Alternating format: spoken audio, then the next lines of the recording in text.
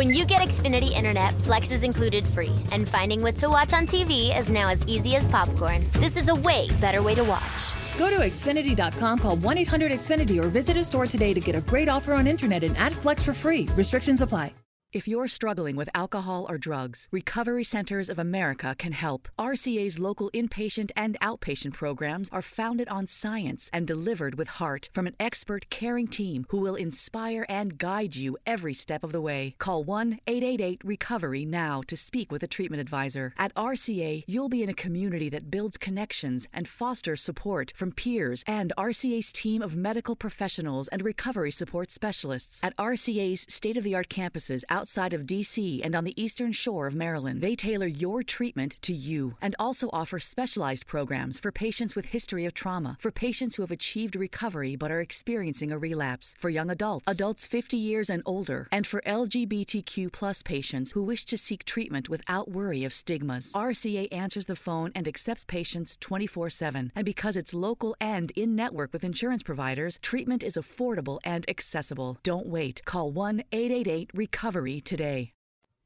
Amiche e amici interisti, amiche e amici di Passione Inter, si stanno scrivendo delle nuove pagine della storia del calcio. Stiamo assistendo ad un vero e proprio nuovo pezzo di storia del calcio. La SuperLega è stata ufficialmente annunciata nella notte tra il 18 e il 19 aprile, appunto. Non siamo andati di fatto a dormire, abbiamo seguito tutti gli sviluppi durante la nottata e all'alba gli effetti del terremoto si sono fatti ancora più devastanti, perché sta succedendo veramente di tutto. Quindi cerchiamo di fare ordine, seguiteci perché veramente stanno uscendo tanti aggiornamenti e cercheremo di tenervi aggiornati passo dopo passo.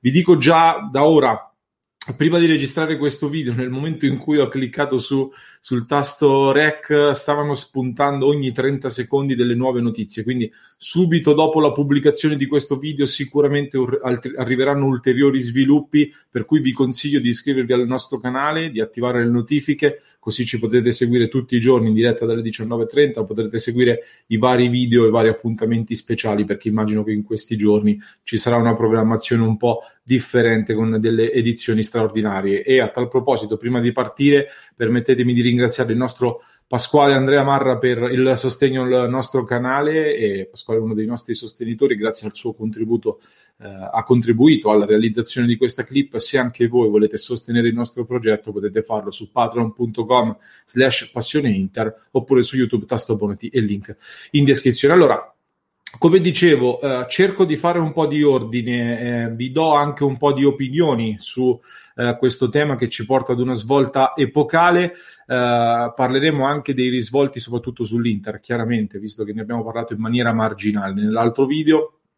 Però abbiamo già pubblicato quindi un primo video sulla Superlega con tutti i dettagli di base. Ve lo lascio linkato qui sopra su YouTube e anche nel link in descrizione, così potete guardarlo, potete avere tutti i dettagli sulla base, cioè che cos'è la Superlega, come funziona, chi partecipa e quali sono state le primissime reazioni del mondo del calcio. Un riassunto rapidissimo. La Superlega è quindi una nuova competizione di fatto formata da 20 squadre, 12 di queste squadre sono già state annunciate, sono 3 italiane, Inter, Juve, Milan, 3 spagnole, Atletico, Real e Barcellona, e 6 squadre inglesi, Tottenham, Chelsea, Arsenal, Liverpool, Manchester City e Manchester United. Tra l'altro, giornata veramente di terremoti, una di queste squadre, il Tottenham, sta annunciando nei minuti in cui registriamo questo video l'esonero di José Mourinho, quindi giornata clamorosa. Altre 3 squadre si uniranno presto a queste 12, altre 5 saranno poi scelte sulla base di meriti sportivi, quindi queste ultime 5 squadre cambieranno nel corso degli anni. Posso darvi un aggiornamento già rispetto al primo video pubblicato stanotte. In molti avevano ipotizzato che le prime 3 squadre fondatrici, quindi per arrivare da 12 a 15, potessero essere Bayern, Lipsia e Porto. Queste erano le notizie durante la nottata. Poi si è parlato di Borussia Dortmund al posto di una di queste, invece il Borussia Dortmund proprio stamattina si è tirato fuori, ha parlato uno dei dirigenti dicendo che a quanto risulta, quindi a quanto pare, oltre al Borussia Dortmund anche il Bayern Monaco si starebbe tirando fuori. e non dovrebbe partecipare a questa Superlega. Anche qui però ci sono delle notizie contrastanti sul Bayern, mentre il Borussia si è ufficialmente tirato fuori, probabilmente, molto probabilmente anche il Bayern. Non ci sarà di sicuro nemmeno il Paris Saint-Germain, del quale parliamo più avanti, perché tra l'altro il Paris Saint-Germain ricco di contraddizioni e ha comunque un ruolo importante in questa vicenda. La competizione di fatto si sostituisce alla Champions perché si gioca nei turni infrasettimanali, il mercoledì per intenderci, è strutturata con 2 gironi da 10 squadre ognuno, ci si affronta andata e ritorno tra queste squadre nei gironi, si qualificano le prime 3 per ciascun girone e poi altre 2 vanno ai quarti di finale, sarà andata e ritorno dai quarti di finale, la finale invece in gara secca. Le squadre partecipanti, le squadre fondatrici, quindi anche l'Inter, ricevono da subito tantissimi soldi. JP Morgan, la più grande banca del mondo, di fatto ha confermato ufficialmente proprio in queste ore che sostiene economicamente, parliamo al presente perché è già realtà, il progetto. Ogni club, quindi tra questi fondatori, riceve al solo atto dell'iscrizione, solo appunto per essere fondatori di questo torneo, 350 milioni di euro subito. Poi ci saranno tutti i ricavi, il marketing, i diritti TV, i biglietti e quant'altro, e che si preannunciano, quindi dei ricavi mostruosi. Dall'altra parte si trovano tutte quelle che, tra virgolette, non sono state invitate alla festa, dicevamo. Quindi la UEFA, la Lega Serie A, la FIGC, la Premier, la FA, la Federazione Spagnola e quant'altro sono andati subito allo scontro diretto con delle minacce molto pesanti che vi abbiamo in parte già raccontato. In particolare l'UEFA minaccia di escludere questi club della Superlega dalle competizioni europee. Per alcuni momenti si è diffusa anche la notizia che si potesse interrompere anche l'attuale Champions attualmente in corso, così come l'Europa League. Per il momento è smentito, ma vedremo cosa succederà, e soprattutto anche di non far giocare i calciatori che prenderanno parte alla Superlega, non potranno giocare anche nelle nazionali. La FIFA però, dall'altra parte, dopo una prima minaccia al fianco dell'UEFA e delle altre leghe, sembra aver fatto un piccolissimo passo indietro cercando di aprire il dialogo, e questo è un dettaglio secondo me importante da sottolineare. In tanti, infatti, ce lo hanno chiesto, quindi teniamocelo bene a mente. Ci avete anche chiesto perché l'annuncio arriva in questo momento, non si poteva aspettare alla fine della stagione. Secondo me ci sono dei motivi, delle tempistiche, diciamo, perché comunque la UEFA si preparava ad annunciare con l'ECA, quindi l'associazione dei club europei, il nuovo format della Super Champions che sarebbe partita dal 2024, avrebbe previsto più partite, quindi anche più ricavi, più partite anche di alto livello per i vari club. La Superlega allora ha accelerato i tempi e ha spiazzato di fatto tutti quanti, annunciando questa nuova competizione che di fatto toglie molto potere e molto valore alla Champions e alla Super Champions. Quindi l'annuncio andava fatto ora, perché in queste ore altrimenti l'UEFA avrebbe e annuncerà in queste ore la nuova Super Champions. Detto questo, come vi dicevo, veniamo ai risvolti in tema Inter. Sulla nostra Inter, nel video di ieri, come vi dicevo, ne ho parlato in maniera marginale, ma anche lì vi ho già dato alcune informazioni, quindi vi consiglio di recuperare il video e cerchiamo di fare delle considerazioni se la Superlega per l'Inter è un bene o un male. Fatemi sapere subito le vostre opinioni, scrivetemelo nei commenti. Anche qui la risposta secondo me è sempre un dipende, nel senso, allo stato attuale delle cose la Superlega esiste, quindi, e per l'Inter si intravedono ora, in questo preciso istante, più vantaggi, soprattutto dei vantaggi a livello economico, tecnico e sportivo, considerando che, come dicevamo, dall'altra parte le minacce al momento sono soltanto su carta, tra virgolette, sono delle minacce non ancora concrete, sono delle intenzioni, mentre dall'altra parte la Superlega è super concreta. Quindi al momento ci sono più vantaggi che svantaggi, però ci sono anche dei contro sicuramente da valutare e che possono via via diventare ancora più pesanti. Comunque vi metto sul tavolo delle considerazioni attorno alle quali poi potete fare anche voi i vostri ragionamenti, e ripeto, in questo momento stanno succedendo talmente tante cose, quindi questa è una fotografia dello stato attuale delle cose e mi riservo ovviamente di integrare nelle prossime ore con ulteriori video sul nostro canale. Innanzitutto, dal punto di vista economico, per l'Inter è una manna dal cielo. Se Suning non vuole vendere, ha sempre detto Suning di non voler vendere in realtà. Qui c'è stata una narrazione giornalistica differente, in realtà Suning non voleva vendere, e verrebbe da dire a questo punto perché appunto aveva tra le mani l'opportunità di far parte di questa Superlega, di incassare tantissimi soldi, e quindi non aveva alcun senso per Suning cedere quando c'era in ballo questa questione qua. Chi l'avrebbe acquistata, per esempio BC Partners, a 750-800 milioni di euro, semplicemente partecipando a questa competizione, avrebbe clamorosamente aumentato il valore della società. Quindi Suning non voleva vendere, lo ha sempre detto, e adesso capiamo anche il perché.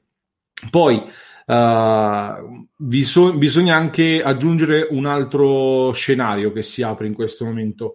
I soldi che ricevono i club, soprattutto all'inizio, sono di fatto gli stessi in partenza, quindi 350 milioni di euro che vengono dati una tantum alle squadre all'iscrizione nel bilancio dell'Inter hanno un altro peso rispetto a 350 milioni di euro nel bilancio, per esempio, del Real Madrid o del Manchester City. Quindi per l'Inter sarebbe potenzialmente anche un'opportunità per andare a ridurre il gap con queste superpotenze europee.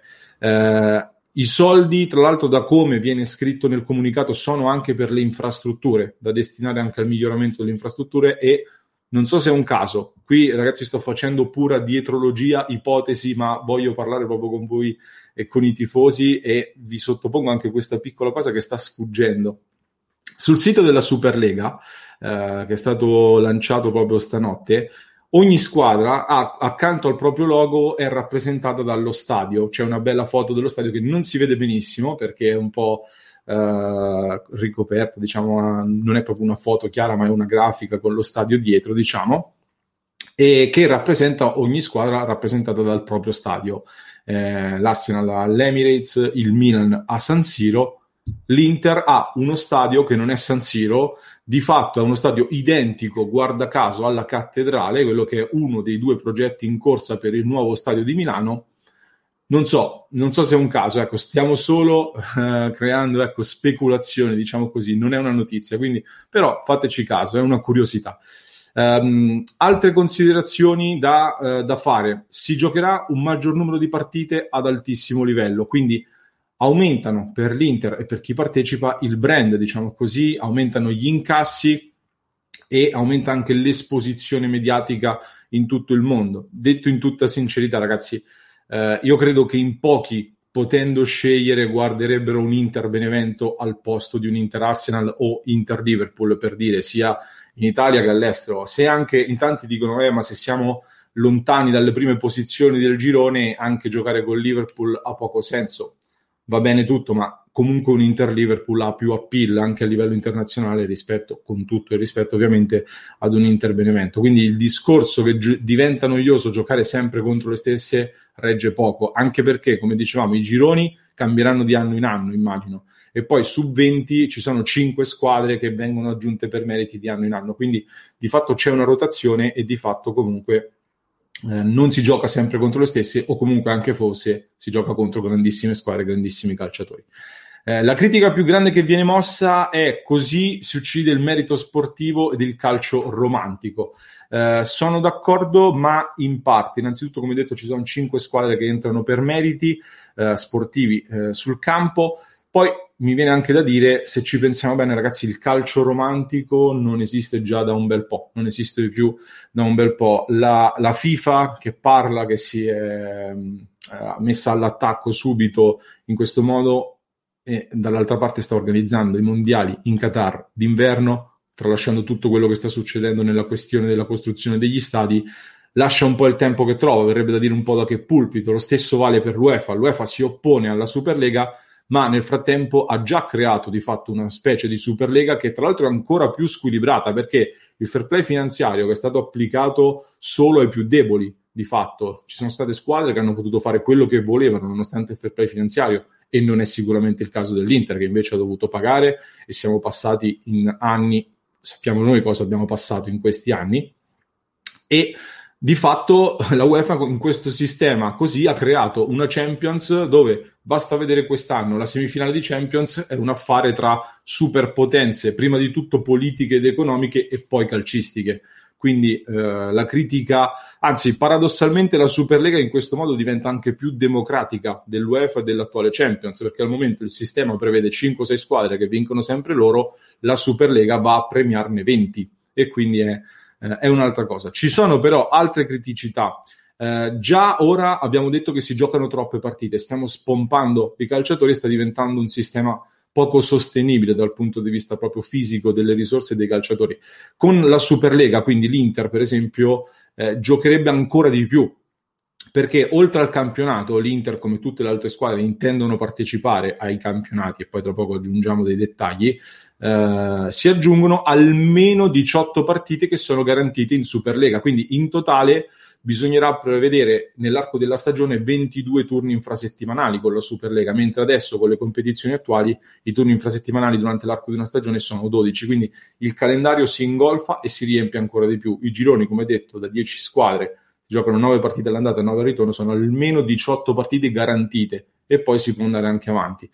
Questo porta inevitabilmente, immagino, in un secondo momento, ma neanche troppo distante, a dover ripensare anche i campionati, quindi la riduzione delle squadre in Serie A da 20 almeno a 18 per ridurre le giornate di campionato, ma si proverà una via anche più drastica considerando quanto è drastica la Superlega. Questo però secondo me porta anche dei benefici, quindi vedete pro e contro ci sono in tutti i lati. Di ridurre le squadre in Serie A porta ad alzare il livello del campionato, come è stato in Bundesliga, dove vediamo per esempio tante grandi squadre storiche che stanno retrocedendo proprio perché il campionato diventa molto più combattuto. La Serie A per esempio può uscirne anche arricchita, perché con Inter, Juve e Milan in Superlega di fatto si creano 3 superpotenze che portano tanti soldi in Italia, però se allo stesso tempo l'UEFA riesce a mantenere anche Champions, Europa League, Conference League per esempio, è vero che saranno 3 competizioni con meno appeal, quindi meno soldi da poter dare alle società, però è vero anche che le squadre italiane in Europa da 6-7 che abbiamo in questo momento passerebbero a 10 tra Superlega e le competizioni UEFA, quindi ancora una volta più soldi in Italia in un campionato di livello più alto, perché magari ridotto a livello di squadre, con più squadre italiane che hanno accesso a delle competizioni europee. Detto questo, poi un paio di considerazioni finali. Le notizie, come vi dicevo ora, sono molto frammentarie. Alcuni club di Serie A hanno già chiesto di escludere fin da subito Inter, Juve e Milan dalla Serie A. Addirittura la Gazzetta era un'ipotesi, non una notizia. Diceva si rischia magari di non poter giocare nemmeno già dal turno di mercoledì, quindi tra meno di 48 ore di fatto la partita Spezia-Inter potrebbe non giocarsi addirittura, ipotizzando questo blocco, perché tante squadre stanno facendo una forte pressione affinché vengano escluse le 3 italiane fin da subito, perché hanno aderito alla Superlega. In Spagna il quotidiano AS, autorevole quotidiano di Madrid, vicino tra l'altro al Real Madrid, di Florentino Perez, che è il nuovo presidente di questa competizione, scrive, si sarebbe spinto un po' più avanti, scrive che le federazioni si starebbero accordando quindi le federazioni spagnole, inglese e italiane, si starebbero accordando e starebbero pensando di revocare l'attuale scudetto, di non considerarlo. È uno scenario secondo me francamente molto difficile, però vi dà l'idea di come ci sia in corso una guerra e gli sviluppi saranno frenetici nelle prossime ore, quindi aspettiamoci un po' di tutto. Non mi posso sbilanciare troppo in un senso o nell'altro, perché ripeto, mi aspetto che si arrivi ad una trattativa con un accordo tra le parti, perché ognuno ha le armi per far male agli altri, cioè un mondiale senza Messi per esempio è una grossissima perdita per la carriera di Messi, che non può tentare l'ultimo assalto al mondiale, ma anche il vero stesso mondiale, non avere una vetrina, un'attrattiva come Messi è sicuramente un problema, così come le società Juve, Inter e Milan non possono non partecipare alla Serie A, sarebbe una grossissima perdita. Allo stesso tempo una Serie A senza Juve, Inter e Milan cessa di esistere o quasi. Per l'Inter è una grande opportunità di sicuro, anche perché la situazione finanziaria non è delle migliori e il fatto che ci siano tra i principali promotori 2 club come Real Madrid e Barcellona, soprattutto Barcellona che è in una situazione economica disperata, ci fa capire che questa è una grande opportunità per dei club che hanno avuto delle gestioni sbagliate negli anni. Alcuni come l'Inter hanno subito una fortissima perdita, un fortissimo arresto dovuto alla pandemia, e quindi è un sistema che è stato accelerato dalla pandemia per salvare le finanze di questi club. Quindi è una grandissima opportunità economica. Dal livello del tifoso, il ragionamento che immagino, mia opinione, si fa nell'Inter e negli altri club è: possiamo perdere magari in questo nuovo assetto dei tifosi internamente, però sono convinti, almeno secondo me, che perdendo un tifoso in Italia ne acquistano 10 nel mondo. Quindi nel calcio che diventa sempre più azienda, sempre più business, è un ragionamento che si capisce. Da tifosi fatichiamo chiaramente a comprenderlo. Per il calcio italiano e anche per il calcio europeo allo stesso tempo è un'opportunità, perché tra l'altro nei comunicati è specificato che la SuperLega farà ricadere poi sulle federazioni, sugli altri club, sul sistema calcio europeo una ridistribuzione dei ricavi e comunque darà dei contributi economici molto alti già in partenza, che andranno sempre ad aumentare per rendere più sostenibile tutto il sistema e far crescere il sistema calcio anche in Europa e quindi di fatto anche agli altri club che in maniera indiretta comunque ricevono dei benefici. In tutto questo, e chiudo, il PSG, come vi dicevo, si è schierato contro la Superlega e fa un po' sorridere la dichiarazione che ne è seguita a questa decisione, che arriva da fonti interne al club, che ho letto su alcuni quotidiani francesi. Il PSG che dice che il calcio non può essere solo per i super ricchi, verrebbe da dire anche qui da che pulpito. Parallelamente però Al-Khelaifi, quindi il numero 1 del Paris Saint-Germain, diventa nuovo presidente dell'ECA, quindi l'associazione dei club europei, prende il posto di Andrea Agnelli, e qui bisogna anche indagare un po' sul ruolo di Andrea Agnelli, perché Agnelli, presidente della Juve, presidente dell'ECA, ha collaborato internamente all'ECA per il format della nuova Champions, mentre dall'altra parte lavorava per distruggere la Champions, distruggere l'ECA. Almeno questo è quello che emerge al momento. Quindi bisogna vedere effettivamente come sono andate le cose. Da questa associazione, dall'ECA, sono usciti tutti i 12 club che partecipano alla Superlega. Questo quindi fa pensare ad uno scontro non ancora concluso, perché l'ECA viene quasi rasa al suolo, escono fuori 12 superpotenze, però assume maggior peso il Paris Saint-Germain, che lo conosciamo politicamente ed economicamente è potentissimo, quindi la partita è ancora molto aperta. Spero di avervi fatto un aggiornamento del quadro della situazione abbastanza chiaro, però ripeto, stanno succedendo tante cose, quindi nelle prossime ore vi daremo ulteriori dettagli e seguiremo tutti gli sviluppi sul sito passioneinter.com, sul nostro canale YouTube, quindi vi invito ad iscrivervi al nostro canale.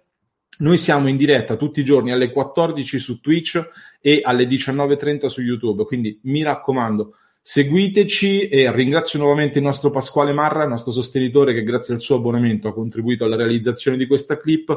Se anche voi volete entrare a far parte del nostro club, dove al di fuori delle dirette ci stiamo confrontando in diretta nella nostra chat esclusiva per gli abbonati, vi invito ad abbonarvi su patreon.com/passioneinter oppure su YouTube, tasto abbonati e link in descrizione. In pochi click potete accedere e far sentire la vostra opinione su questo tema, che è una vera e propria rivoluzione per il mondo del calcio. When you get Xfinity Internet, Flex is included free, and finding what to watch on TV is now as easy as popcorn. Show me my favorites. Yes, live soccer. This is how easy it is to find my favorite content, all in one place. And for Xfinity Internet customers, it all starts at free with Xfinity Flex.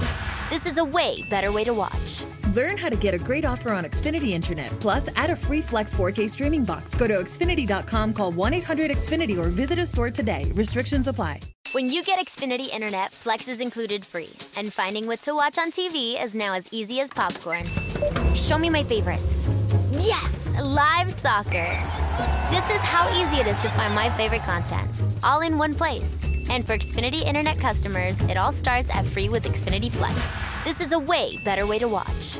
Learn how to get a great offer on Xfinity Internet. Plus, add a free Flex 4K streaming box. Go to Xfinity.com, call 1-800-XFINITY, or visit a store today. Restrictions apply. When you game with Alienware, you have the freedom to be anyone. Whether it's a smooth-sounding narrator or the galaxy's most feared warrior. And the freedom to go anywhere in merely an instant. So no matter who you choose to be or where you choose to go, Alienware empowers you to defy boundaries and find freedom. Elevate your gameplay with the new Alienware X-Series laptops with 11th Gen Intel Core processors. Defy boundaries and start gaming now at Alienware.com. Susan, it's so great to finally be able to get together again. Oh, it sure is. And I really appreciate you picking up the bill. I'm happy to. I've got the extra cash. Since we've all been driving so much more again, I've been using Get Upside, the free gas app that pays you cash back for every gallon of gas you buy. Wait a minute. Are you saying you actually get paid cash when you buy gas with the Get Upside app? Yes, up to 25 cents a gallon. Cash back every time I buy gas. Does that actually add up to anything? Some months I make $200 to $300. Wow, that's serious extra cash. I'm downloading the free Get Upside app now. Download the free Get Upside app now in the App Store or Google Play to save up to 25 cents a gallon when you buy gas. Use promo code PHIL for a 25 cents a gallon bonus on your first tank. That's up to 50 cents a gallon on your next fill-up. You can cash out anytime to PayPal or an e-gift card for Amazon and other brands. Just download the free Get Upside app and use promo code PHIL for a 25 cents a gallon bonus on your first tank. That's code PHIL.